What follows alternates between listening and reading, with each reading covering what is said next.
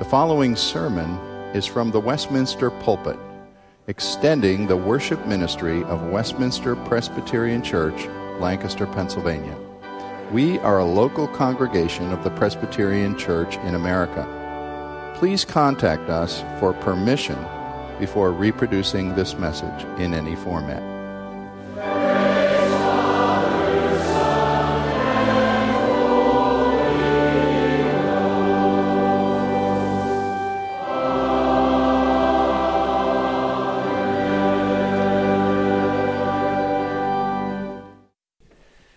Turn with me to the book of 1 Kings, chapter 17. It may seem a little odd that this series started where it did at the end of chapter 16, but that's because we're considering the life of Elijah. And it's interesting, the book of 1st and 2nd Kings focuses on, obviously, the kings of Israel, and really one of the themes that comes out is the theme of idolatry.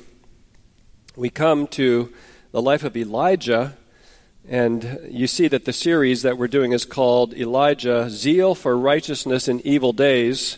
We also could have called it Confronting Idolatry. That was another runner-up title for this series.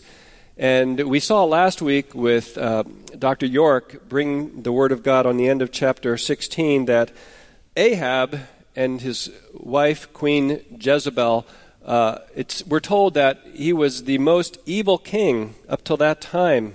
It had been, at this point, 58 years since the kingdoms divided, the northern kingdom of Israel from the southern kingdom of Judah after Solomon's reign. And really, none of the 7 northern kings up to this time had been good kings. They had all worshipped Yahweh, the true God, but they had set up golden calves and perverted the worship of God by worshiping through these golden calves on the high places. But now it's like idolatry has taken a further step downward in Ahab and Jezebel really pushing this along of the worship of the heathen god Baal. So that's the context of what's happening in the wider nation. And it's interesting that as we come to chapter 17, which I'm going to read, you notice that there's very little introductory matter. It's not like, and now during these days of Ahab, the Lord raised up a prophet who came. It's suddenly, the way chapter 17 begins is Elijah just appears. So that's where we come in light of the wickedness of Ahab and what's going on at the end of chapter 16. Hear the word of God. Reading verses 1 through 7. Now Elijah the Tishbite of Tishbe in Gilead said to Ahab, As the Lord the God of Israel lives, before whom I stand, there shall be neither dew nor rain these years, except by my word.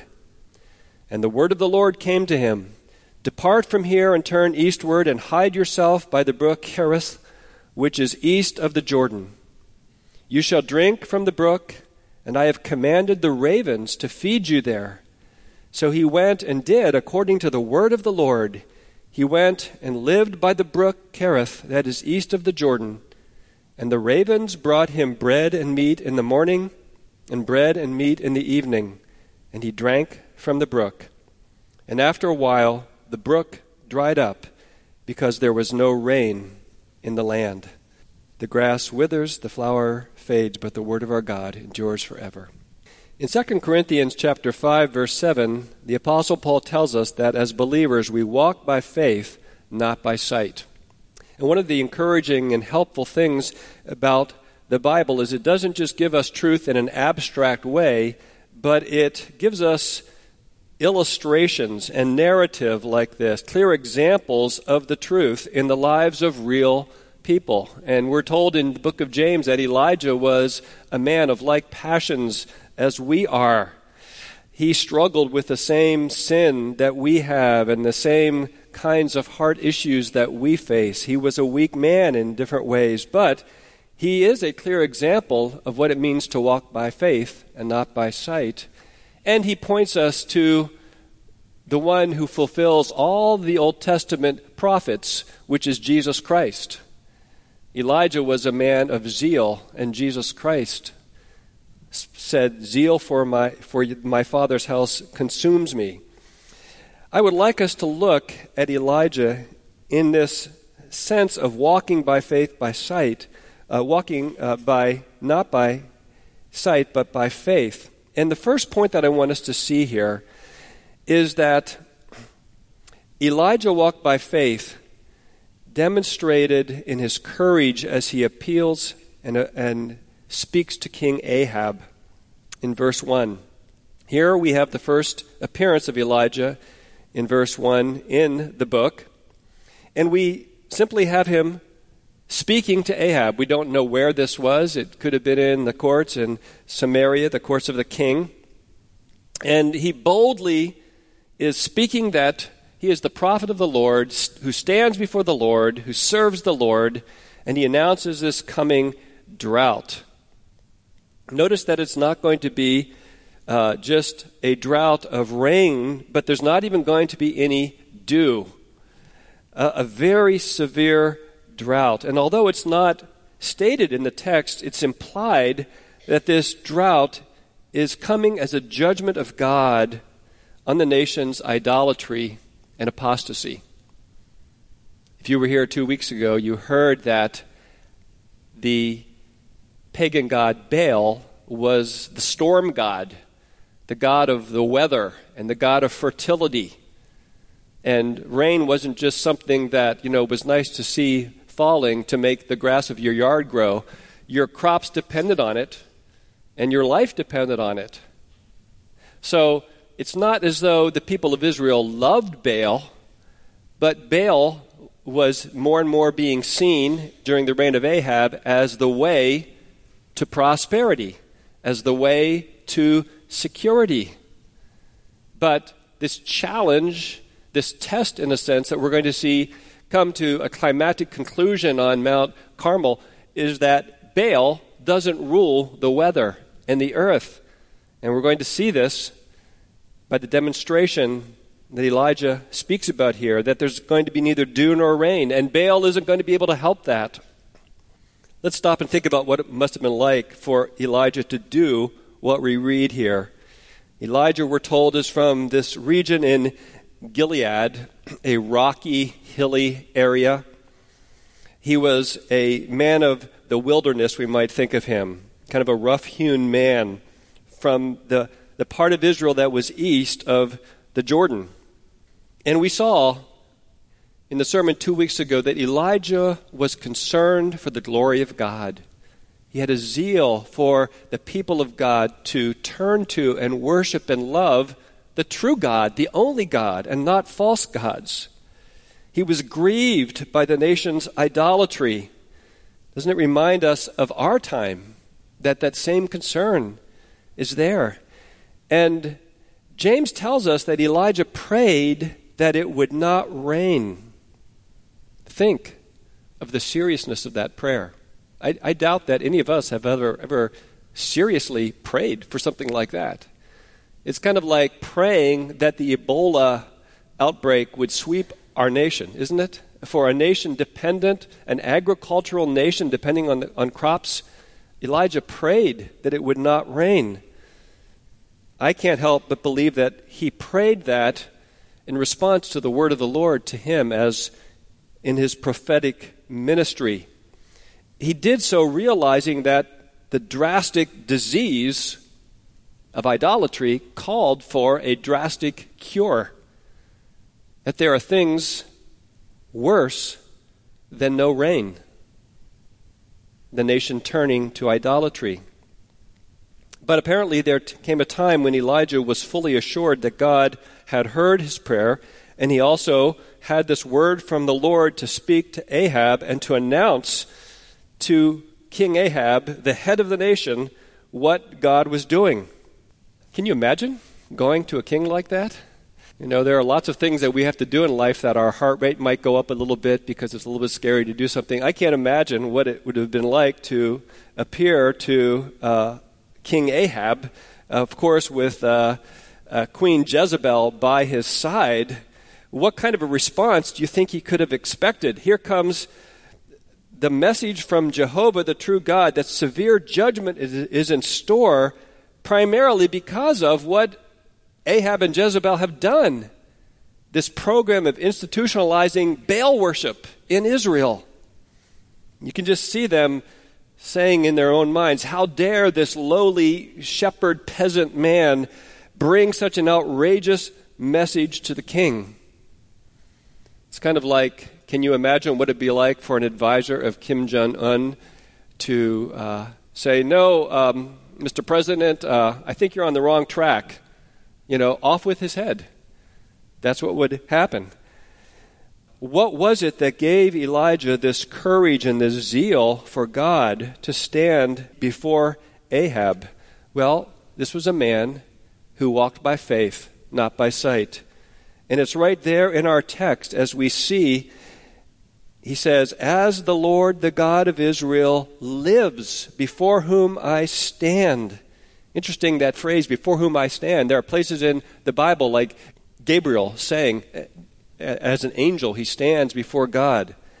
Ahab was the king, but Elijah knew that there was an infinitely greater king, the Lord God, Yahweh, Jehovah. And Ahab may have had much power in his day, but Elijah knew that the Lord was truly the one who ruled over all. And Ahab may have had intention to kill Elijah when he said this, but Elijah knew that his God was the one who directs the king's heart wherever he pleases, as Proverbs says. In other words, Elijah looked beyond mere appearances and beyond the things of this world. He looked to what he could not see with his physical eyes, and he laid hold on that which he saw with the eye of faith. That the Lord God, Yahweh, lives. And Ahab and the rest of the nation was more and more bewitched by this idolatry to Baal, thinking that Jehovah somehow didn't have power to act or wasn't a true God at all, and that Jehovah was allowing them to continue in this pathway of sin and idolatry, that he apparently hadn't brought judgment on the land up until this time, and maybe they began to doubt that he ever would. Their idolatry was working pretty well. And maybe there was some degree of prosperity at this time. But in sharp contrast to Ahab and Jezebel and the nation, Elijah knew that Jehovah lived. And he gave him the courage to appear in this way. And he said, as the Lord, the God of Israel lives, whom I serve. Not only there was the sense that Jehovah lived, but Jehovah was the God whom he served. Elijah was a man who walked in fellowship with the living God, who knew the Lord.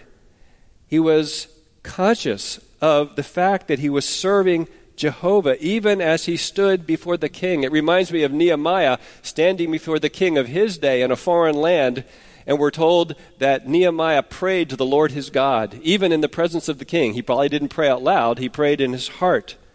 What was the source of Elijah's courage to stand before this king with the message of God?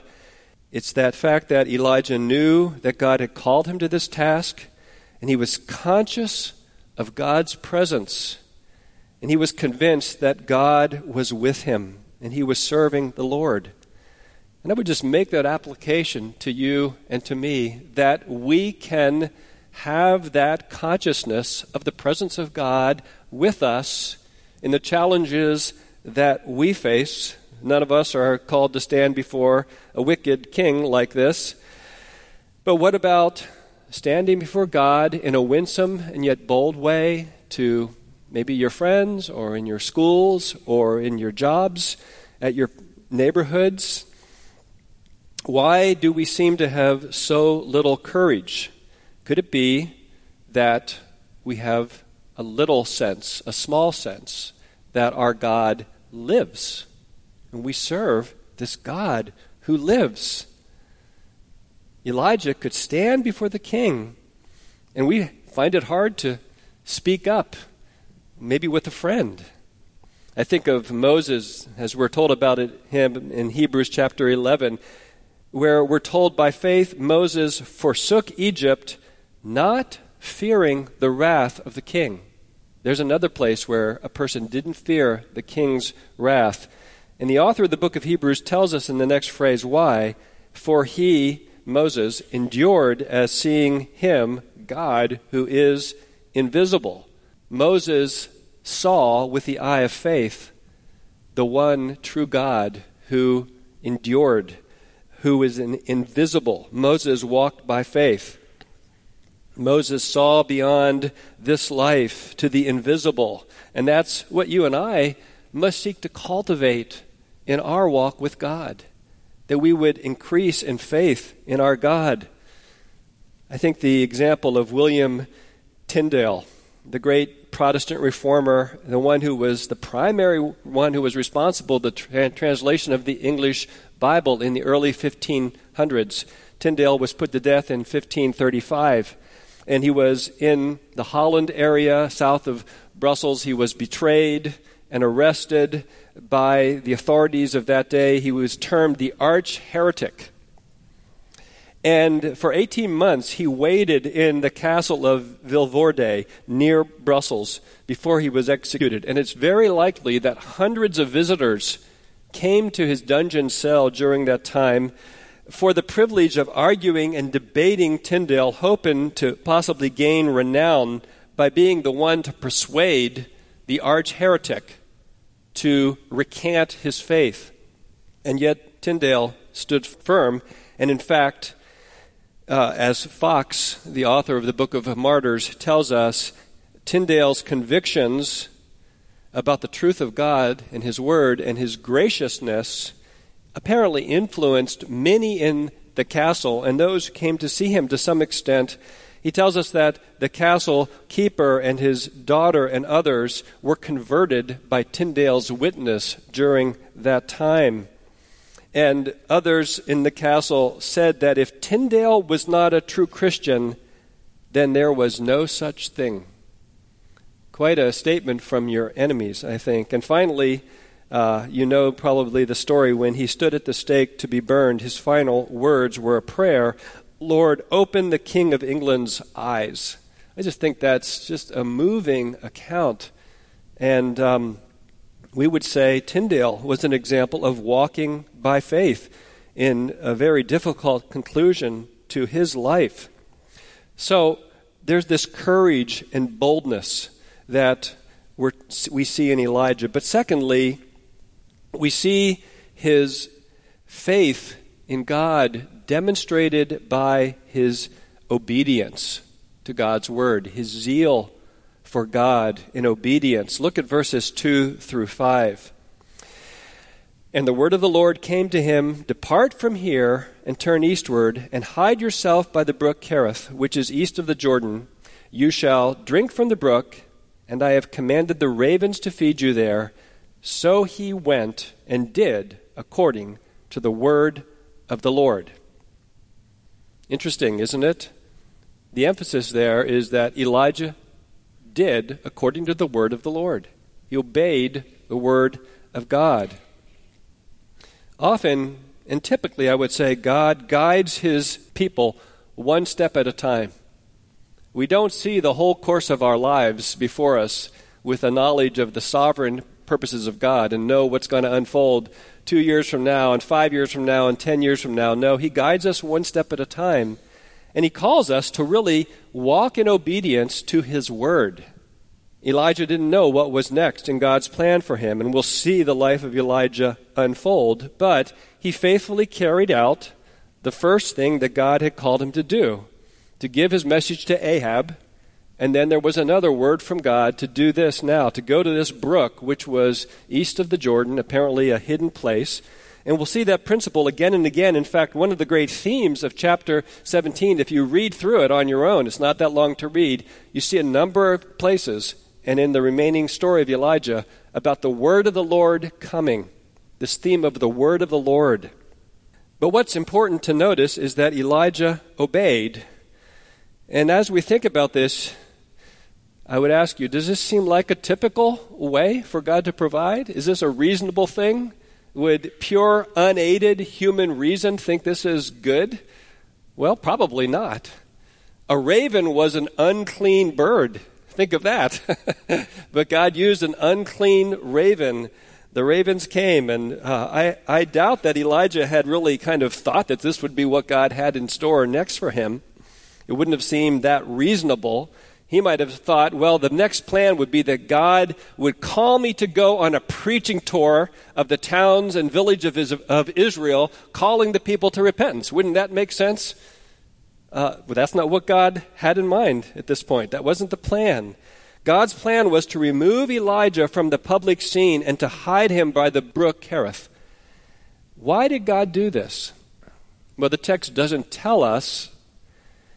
Certainly it's implied to some extent, and when we read through the account here as we go on, that God was using this to protect Elijah from Ahab and Jezebel, but we don't think that's the primary reason. It seems, reading through this and studying it, and what most commentators say is that the primary reason is that the hiding of Elijah wasn't just a hiding of a man. It was the removal for a time of the prophet of the Lord who brought the word of the Lord. And this was a further judgment on the nation, worse than the judgment of the absence of rain. This was a famine of the hearing of the word of God. So this was a further underlining of God's judgment by removing the spokesman of the word of God. Not only was there to be this physical drought, but there was to be a spiritual drought as well, the absence of the word of God. And that can take place in a society where people have Bibles on their shelves, as the churches often become Christian in name only, and there's a famine of the hearing of the preaching of the Word of God. It's a judgment of God, and we need to pray that God would spare us this judgment, if it be His will. What a terrible thing it is when preachers in God's church are no longer proclaiming the Word of God. And there may be hopeful signs that God is at work to bring revival in our nation. It's hard to tell. We do not know. But we can pray that God would revive His church and have mercy on our nation yet. But we're told that Elijah obeyed. It wasn't because he understood all the ways of God.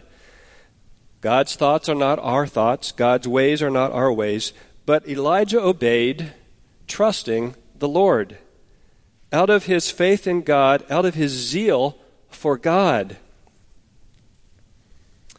It's interesting when you think of Elijah praying for famine, knowing that believers are going to be affected by this as well as unbelievers. Later on, he would find out there are 7,000 in Israel who haven't bowed the knee to Baal. Women and children are going to be affected by this. And we saw that that's because there was something far worse than a physical famine. There's the problem and the deep-seated issues of idolatry. But here in Elijah's obedience, we see his jealousy for the glory of God and the worship of God. In fact, later on in chapter 19, verse 10, we could say the summary verse about the characteristics of Elijah's ministry. He says, I have been very jealous for the Lord God of hosts. That's Elijah describing his own life. Zeal for the people knowing God, taking precedence even over his sorrow for the famine and its results.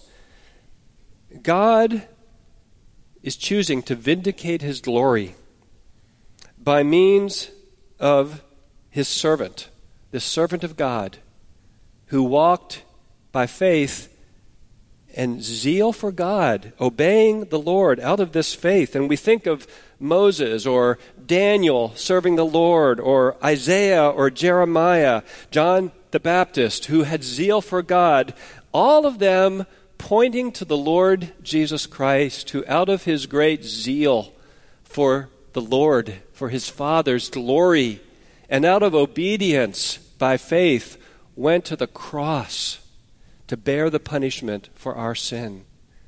What a beautiful picture it is to think about the ultimate servant of the Lord who obeyed even unto the death of a cross? Have you come to put your faith in the one who came to perfectly obey? Elijah demonstrated his faith by his obedience, but the Lord Jesus Christ is the ultimate one who came not to be served, but to serve and to give his life as a ransom for many. Well, finally, let us see that the fact that Elijah walked by faith is seen in his trust in God's provision. His trust in God's provision. Just think of the means that God used here to provide for Elijah this small brook, which eventually dried up, and the ravens bringing bread and meat in the morning and in the evening. To the eyes of sight, these would appear as pretty strange, but not to the eye of faith. And Elijah trusted in his God to provide even through these unlikely means. God didn't give, sacks of flour all sitting by the side of the creek or a well that, was bubbling up all the time. He gave him these, you might say, very tenuous means of support. And Elijah took God at his word, trusting that the Lord was sovereign and that he even controlled the birds of the air. Doesn't it remind you of Jesus' Sermon on the Mount? Somehow the analogy of birds is one that we have to hear. We're told to consider the birds of the air, how they do not work and so forth, but the Lord feeds them. Well, what about us? As children of God, are we trusting in our Father to provide for our needs in the very practical areas of our lives? We pray in the Lord's Prayer, give us this day our daily bread. That's something that we should be very aware of. We have refrigerators full of fruit and pantries full of canned food that probably last much more than a day, maybe a few months or years. But is there this sense that our trust is ultimately in our God? I like the way in Philippians 4 when Paul is talking about the fact that he had learned to be content in plenty and in need.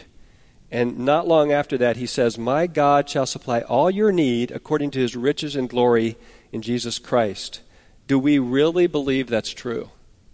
This experience of Elijah's must have been a test of faith. And God tests our faith as well in the circumstances of our lives. Not that we learn to trust our own strength, but that we learn to trust in our God.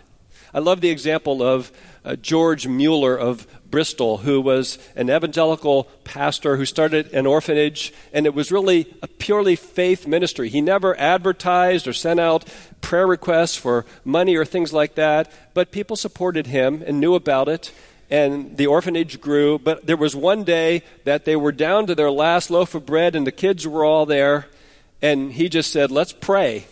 And this was a pretty astounding answer. Some of you know this famous illustration that a bread truck broke down outside their door.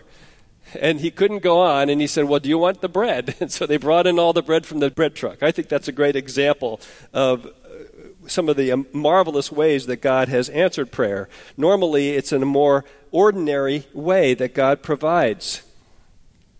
But to walk by faith and not by sight does not mean that we are not prudent or wise. It doesn't mean that we stop working, but it means that as we walk by faith, we look beyond the circumstances of our lives and we trust God for all that we need.